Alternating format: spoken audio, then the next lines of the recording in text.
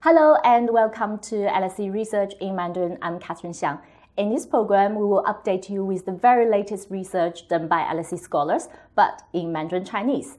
Join me today to talk about his research is Dr. Hans Steinmüller. Dr. Steinmüller is a specialist in the anthropology of China. He is also the course convener of LSE postgraduate study called China in Comparative Perspective. Originally from Germany, Dr. Hans Steinmüller has conducted long-term field research in the rural area of Hubei province in central China. What did he encounter there? What challenges did he face? And what is he doing now? Let's find out.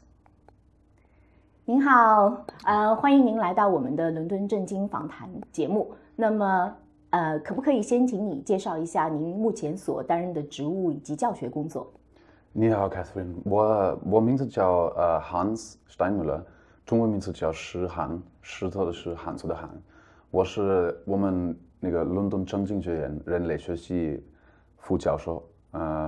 我在人类学方面，我教一些本科生的基本人类学概括，然后postgraduate studies 我教那个一个研究生项目叫做中国比较研究。我可以称呼您石教授吧？可以，可以，石教授。那么您现在所研究的兴趣在哪里？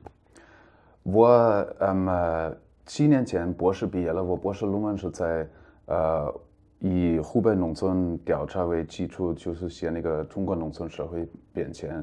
我主要研究方向就是那个农村社会的道德价值观。道的变化，所以我在农村湖北恩施州待了2年，然后参加他们当地的生活。我们这个人类学叫做参与调查 （participant observation）， 意思就是说我在那个村子里面待了通吃通住通劳动，中国毛泽东时代这样说的。我们人类学也就是这么一个方法。然后我写的在那个基础上，我写他们地方社会的变化。是什么把你吸引到恩施这个小地方去的？刚开始的为什么到恩施是偶然而然，就是因为在北京有一个朋友，他是恩施人，然后他给我介绍到老家。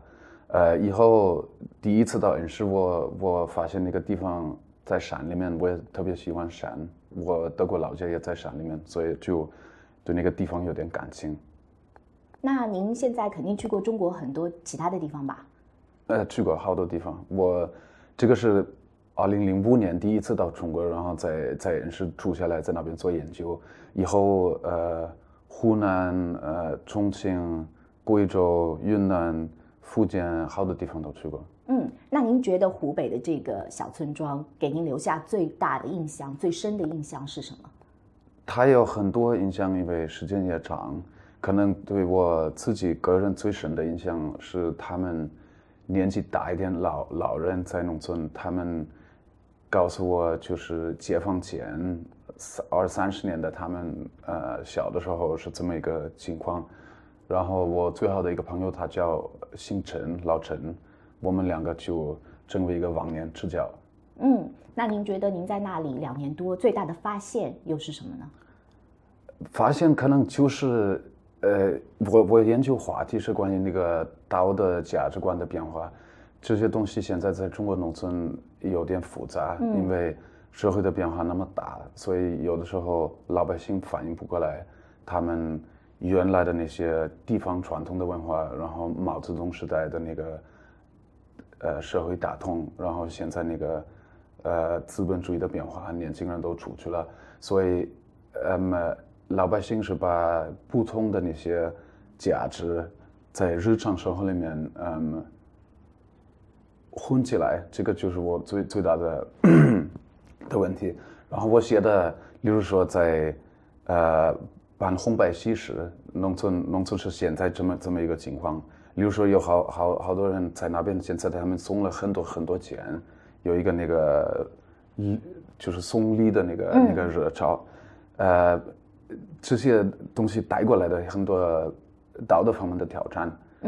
但是我觉得并不是像有一些人说现在在中国有一个道德危机，我觉得并不是这样。老百姓他自己还会习惯那个怎么说不同的挑战里面怎么过一个好生活，怎么过日子。然后我知道您也研究过赌博这个问题，那么您说到在中国赌博这个现象非常的普遍，可不可以具体的说一说，在您的研究当中，您对这个赌博这个现象是怎么看的？赌博开始的时候就是打麻将，因为在农村，好多人，特别是冬天的时候，特别是那个农闲的时候，如果你没有事情干，你就天天打麻将，特别是年轻人。然后开始的时候，我也觉得我应该学，因为我就要攒下他们的生活，所以我也学了麻将。您学了吗？学了。开始的时候可能交了一些学费，因为我刚开始我不会打，以后有时候打得很长时间，也觉得怎么说有点不好打那么长时间，但是那个赌博有不同的有一些叫玩，一些叫赌，不一定都是不好的，也有一些就是在那个社会交往应该是还可以接受。所以我以后我写了几篇文章，就是博士论文里面一章是关于农村社会的赌博，就是赌博作为一个表达那些道德方面的挑战的一个辩证。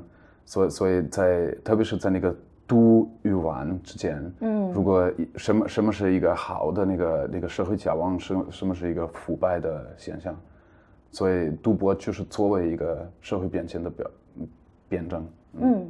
那您在这个实地调查的过程中，肯定不是一帆风顺的，你有没有经历过一些困难或者一些挑战？那您是怎么样来克服这些困难或者挑战？因为2005年我开始做那个调研，我是第一次到中国农村，我以前也没去过，所以好多东西我刚开始的时候我还不是特别懂，就湖北当地的那些生活社会的那些习俗风俗习惯，包括什么礼尚往来，我们德国人英国人我们的那些传统的概念跟中国当然不一样，所以开始的时候我应该要多点学习，是一个学习的过程。所以可能特别是那些礼尚往来，我经常不懂什么时候我应该送不送礼，还是怎么做一个客人，做一个好的客人，因为可能西方人跟中国人相比，当然是有点那个个人主义，有点那个社会的那个来往不一样。非常好，谢谢您的时间。谢谢你。Thanks again for Dr. Steinmüller for joining us today, and thank you for watching. Till next time. Bye.